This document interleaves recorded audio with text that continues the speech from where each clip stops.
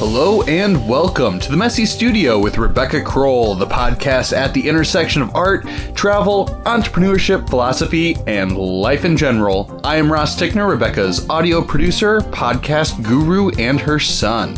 Today we are coming to you from the home of Steve Immerman, an artist who works in the medium of fused glass to create both sculptural and functional pieces of stunning beauty, intense color, intricate and precise design. We've seen his work for years because he lives in Eau Claire, which is kind of the nearest urban center to where our family home is in Wisconsin, but we have not met until today. Rebecca and I are both very excited to hear about his process of working with glass and how he has pursued his art career in addition to his profession as a general surgeon. With me, as always, is Rebecca Kroll. Hello, everyone, and welcome, Steve. Well, thank you very much. So I'd like to start with just explaining a little bit about your process, because I think when most people think of art made with glass, they're thinking of stained glass or they're thinking of blown glass, but your process is quite different. So why don't you tell us a little bit about this kiln-formed glass? Yes, it's sometimes called fused glass, sometimes kiln glass or kiln-formed glass, because it is assembled outside the kiln and then put in the kiln to fuse. And it's usually around 1500 degrees, and it can go in the kiln multiple times, and you can do it at different temperatures and get different effects. And so it's something that is very it takes a long period of time because each of these kiln cycles can easily take a day or a day and a half. And Ross, I know you've done some clay work with kilns, and there's something about when you put it in the kiln that things can change, right? Right. You have to understand the chemistry of what goes into the kiln and how heat affects it. In ceramics, we're working with silica-based glazes, and silica is glass, so there is quite a bit of crossover, but glass is a unique art form that is distinct from ceramics in many ways. So when you put it in the kiln and bring it out again, is there an unpredictability to it, what you're going to get back? Yeah, there's a huge unpredictability to it, and that's what the learning curve consists of, is trying to predict what's going to happen. As opposed to ceramics, you have to anneal the glass, and you also have to heat it up at a certain speed so it doesn't shatter as it's heating.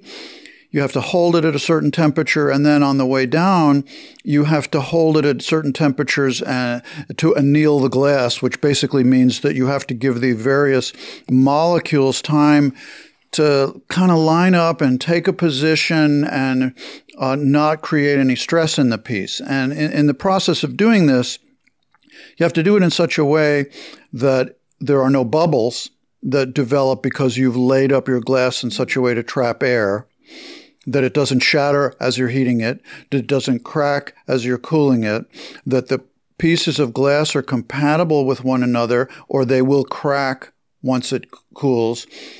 You can also have problems that it'll change shape as you heat it up, and you will change the texture, and you can get what's called devitrification, which is a hazy surface to the glass as it is in certain temperature ranges. So there's a number of pitfalls to this. And when you put it in the kiln, you don't know how well you're going to avoid all of those other than trial and error and experience.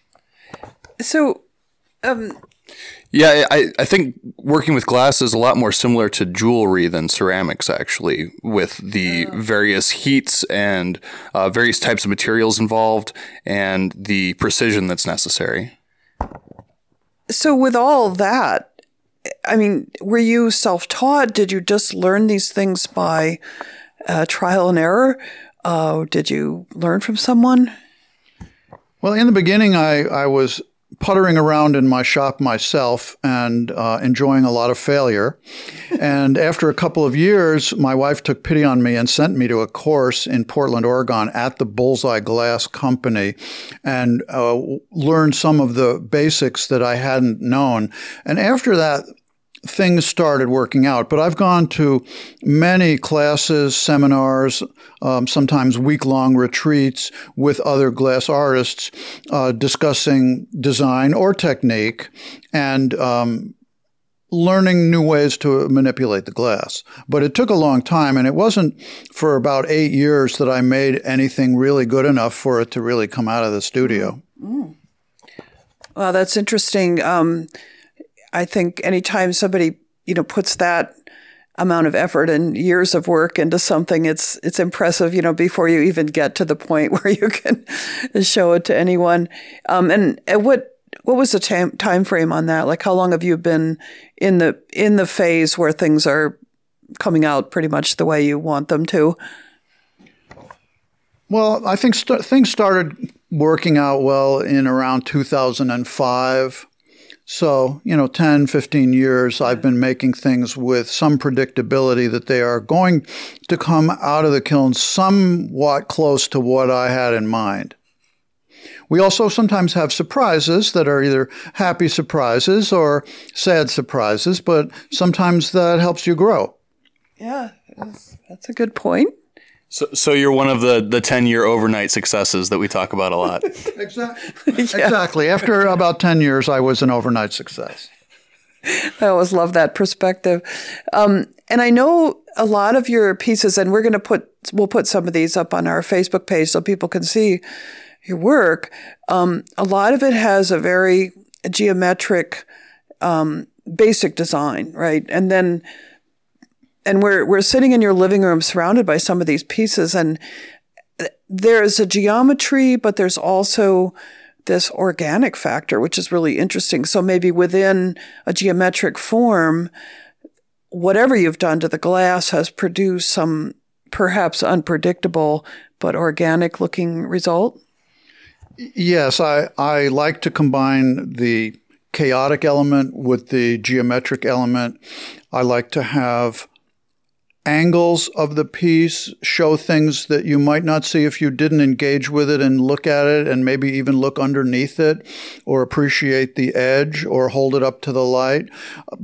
But this development of this style of mine, combining the chaotic element with the rigid geometric element, kind of occurred naturally. It wasn't something that I thought about and set out to do.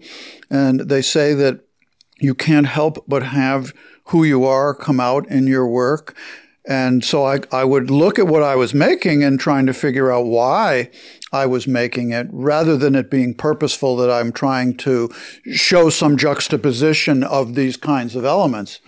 And I think some of the best artwork is the stuff you don't really try that hard to put yourself into it. You just let it happen.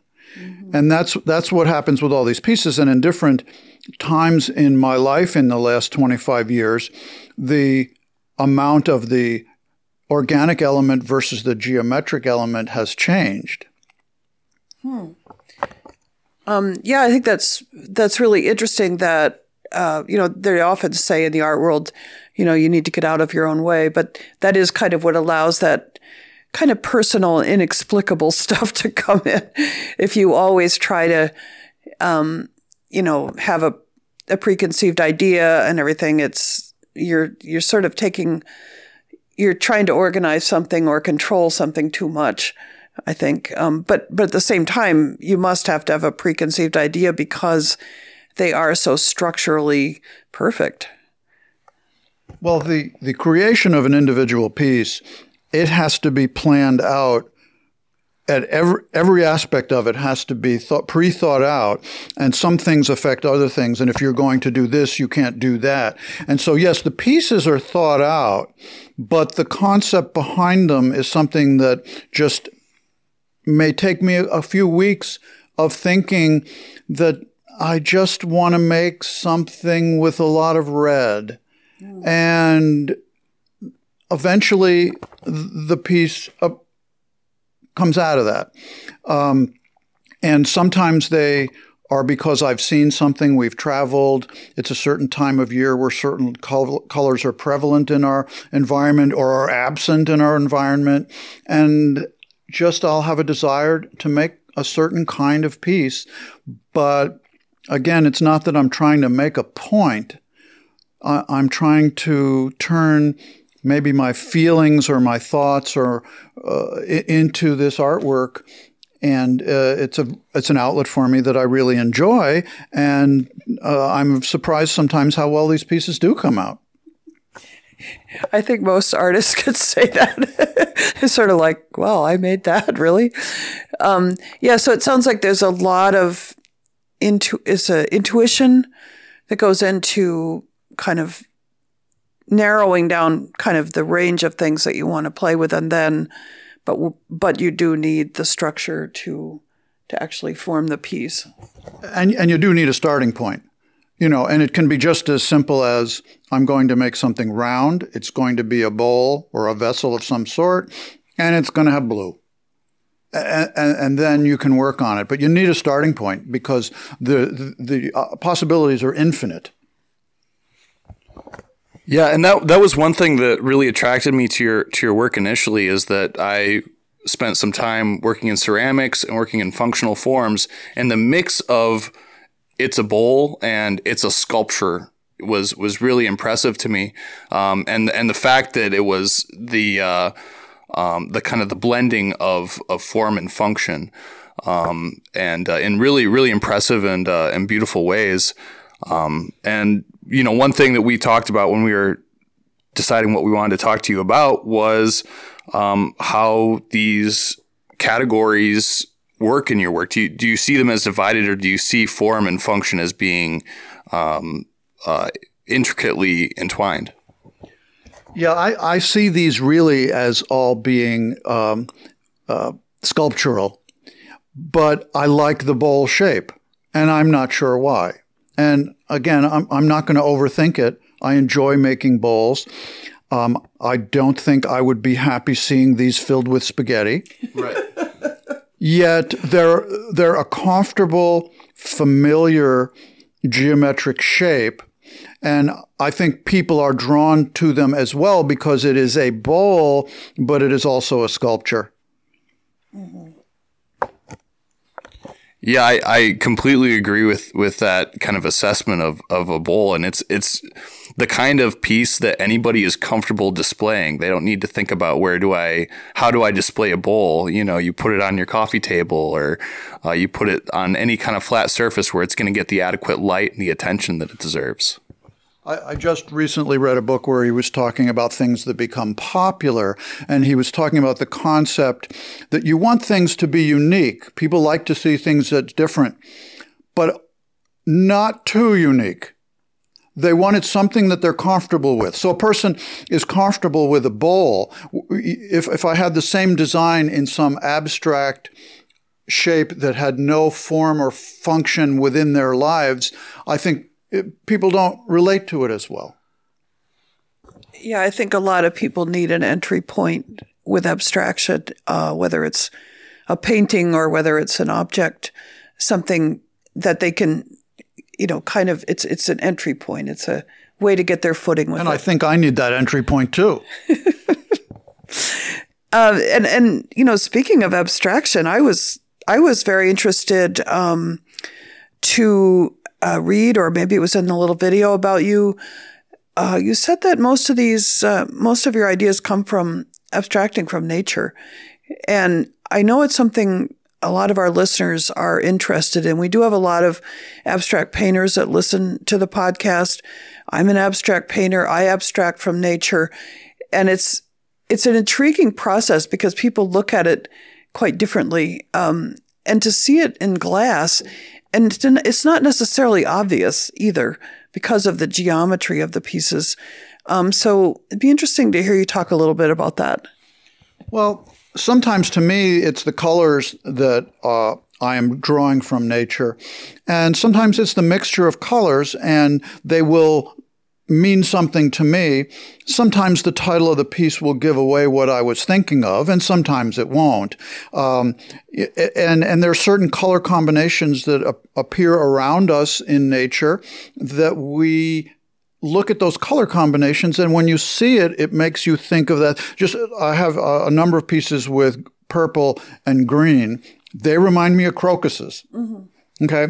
And so I've got a couple of bowls called crocus, because that color combination makes me think of spring and crocuses. It might make someone else think of something else. And if I name the piece crocus, well, then it's kind of a giveaway. And I often do. But sometimes I don't, and let people see what they want to see, even though I was thinking of something very specific.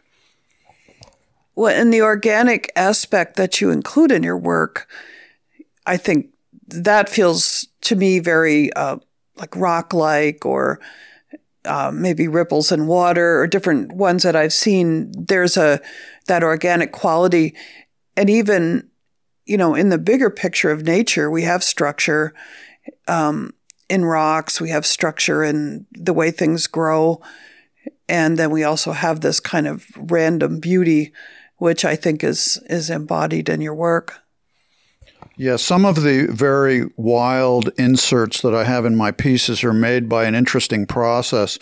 What we do is we take a flower pot in the kiln and fill it with glass.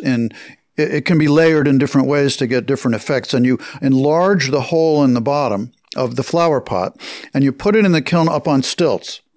And you heat it up very hot to like 1700 degrees.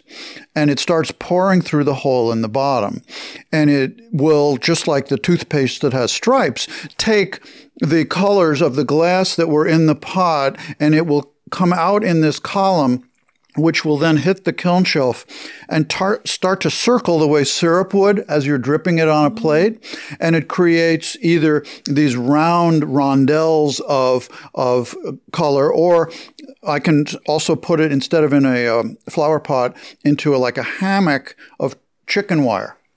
And it will drip through all the different interstices onto the shelf, and these drippings will then coalesce into a large circle of interesting blends of chaotic color, which I then will look at once it's cooled, and it may sit in my studio for 5 years, and suddenly I'll have a project that needs that blend of swirly colors. It sounds like a lot of fun watching that happen. And just to create these patterns and things, and just to experiment and play around. It sounds very interesting. And one of the things I know you said you wanted to talk about, we're very interested in too, is your day job, and which is you're a general surgeon, and how that, like, what are the intersections there with your work? I mean, how does one feed the other, or whatever you want to say about it, I think would be very interesting. Well, the thing that I think is a real parallel between surgery and kiln glass is that with kiln glass, you have to put it in a box, shut the door, heat it up, and predict what it's going to do, and then come back later, open the door, and see what you've got. Now, painting is a little more incremental. There's not a point at which the painting is outside of your control, other than the drying of the paints, which might change the color and the reflectivity and texture a little bit. But this is a dramatic phase change when it goes in the kiln. Ceramics is similar. Cooking is similar. Yes. Surgery is the same process, that we do surgery, we rearrange tissues, we sew things together, we remove things. But then the patient goes away to heal and comes back, and we have to predict what's going to happen 6 weeks from now when things are healed, or a year from now, and perform our surgery with this future change in mind. And so there's a lot of processes that aren't like that. Quilting is not like that. Basket weaving is not like that.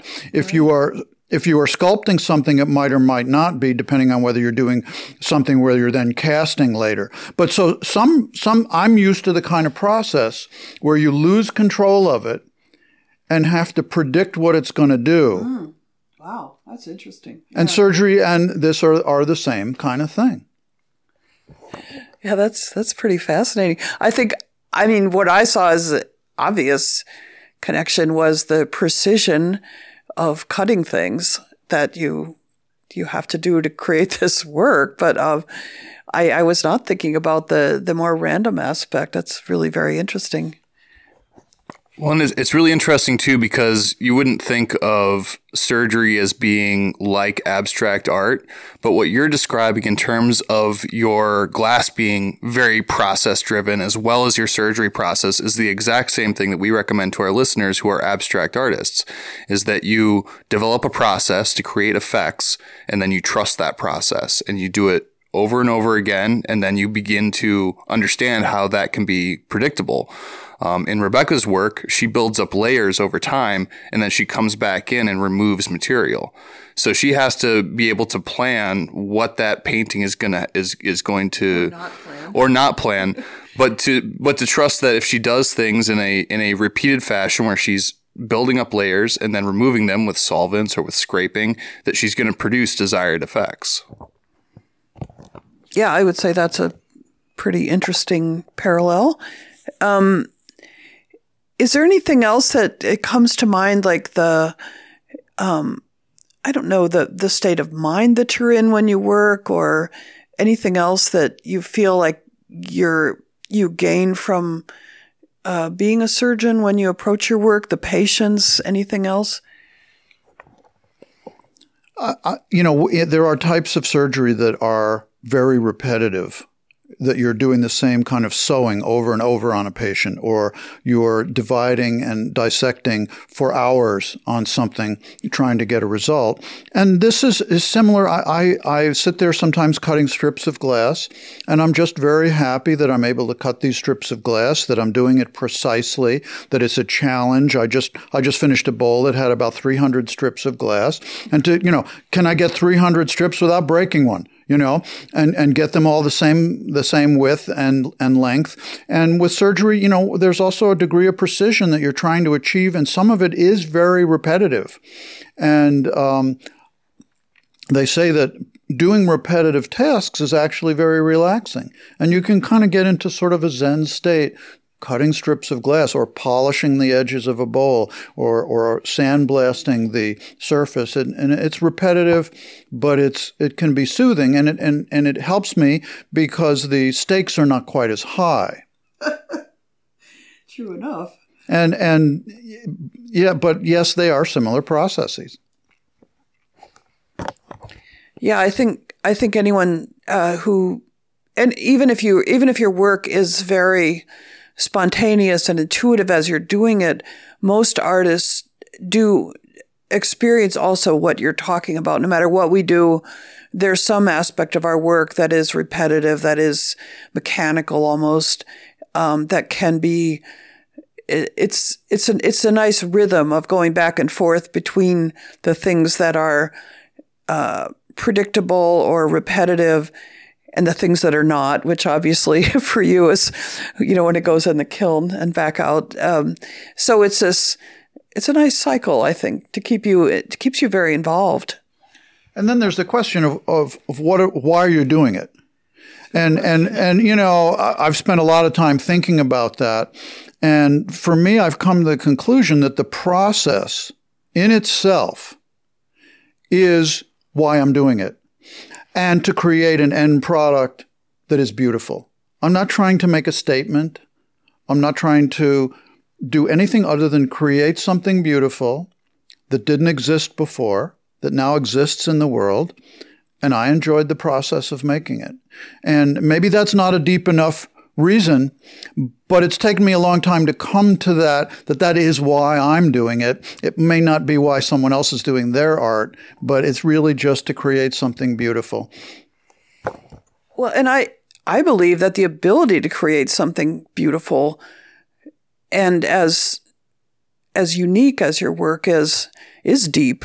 I mean, you may not have words for it, but it's coming from something deep to be able to do this. So I don't think one needs to say much more than that. Well, and I appreciate that. I think that's one of the more refreshing artist statements I've ever heard, to be honest with you. And I think that it actually reflects somebody who's been doing it for long enough to really understand what they're doing and why. You know, you're doing it because you love it. And I think that a lot of people try to add other meaning or other depth to their work that isn't necessarily necessary to what they're doing. And that really, when you've been doing something for a long time, you have an appreciation for what you're doing in a way that maybe when people are first starting out, they feel like they need to be doing this for some other reason than just because they love it. Yeah, that makes a lot of sense. Well, I think we're just about coming to the end of our time. Anything else you want to say to kind of wrap things up, or anything at the end? Well, only that if you are not looking at pictures of my images of my work while we're talking here today, you can go on my website, immermanglass.com, and there's photos there and also on my Facebook page. Yeah, you definitely need to see this stuff. And we'll be putting, we'll put your website and we'll put photos as well. Well, that about wraps up this episode of The Messy Studio. You can find The Messy Studio on Facebook, as well as public profiles for both Rebecca Kroll and myself, Ross Tickner. Please make sure to check out squeegeepress.com, as well as www.rebeccakroll.com, and sign up for the email list to stay up to date on events, book signings, and openings. Please subscribe on iTunes, Google Play, TuneIn, or Stitcher, and leave us a rating and a review. Remember to share the show with friends and family and anyone who you think will enjoy it. Thanks for listening. We'll be back again next week with more art and entertainment. In the meantime, embrace your creative space, messy or otherwise. Thanks, everybody.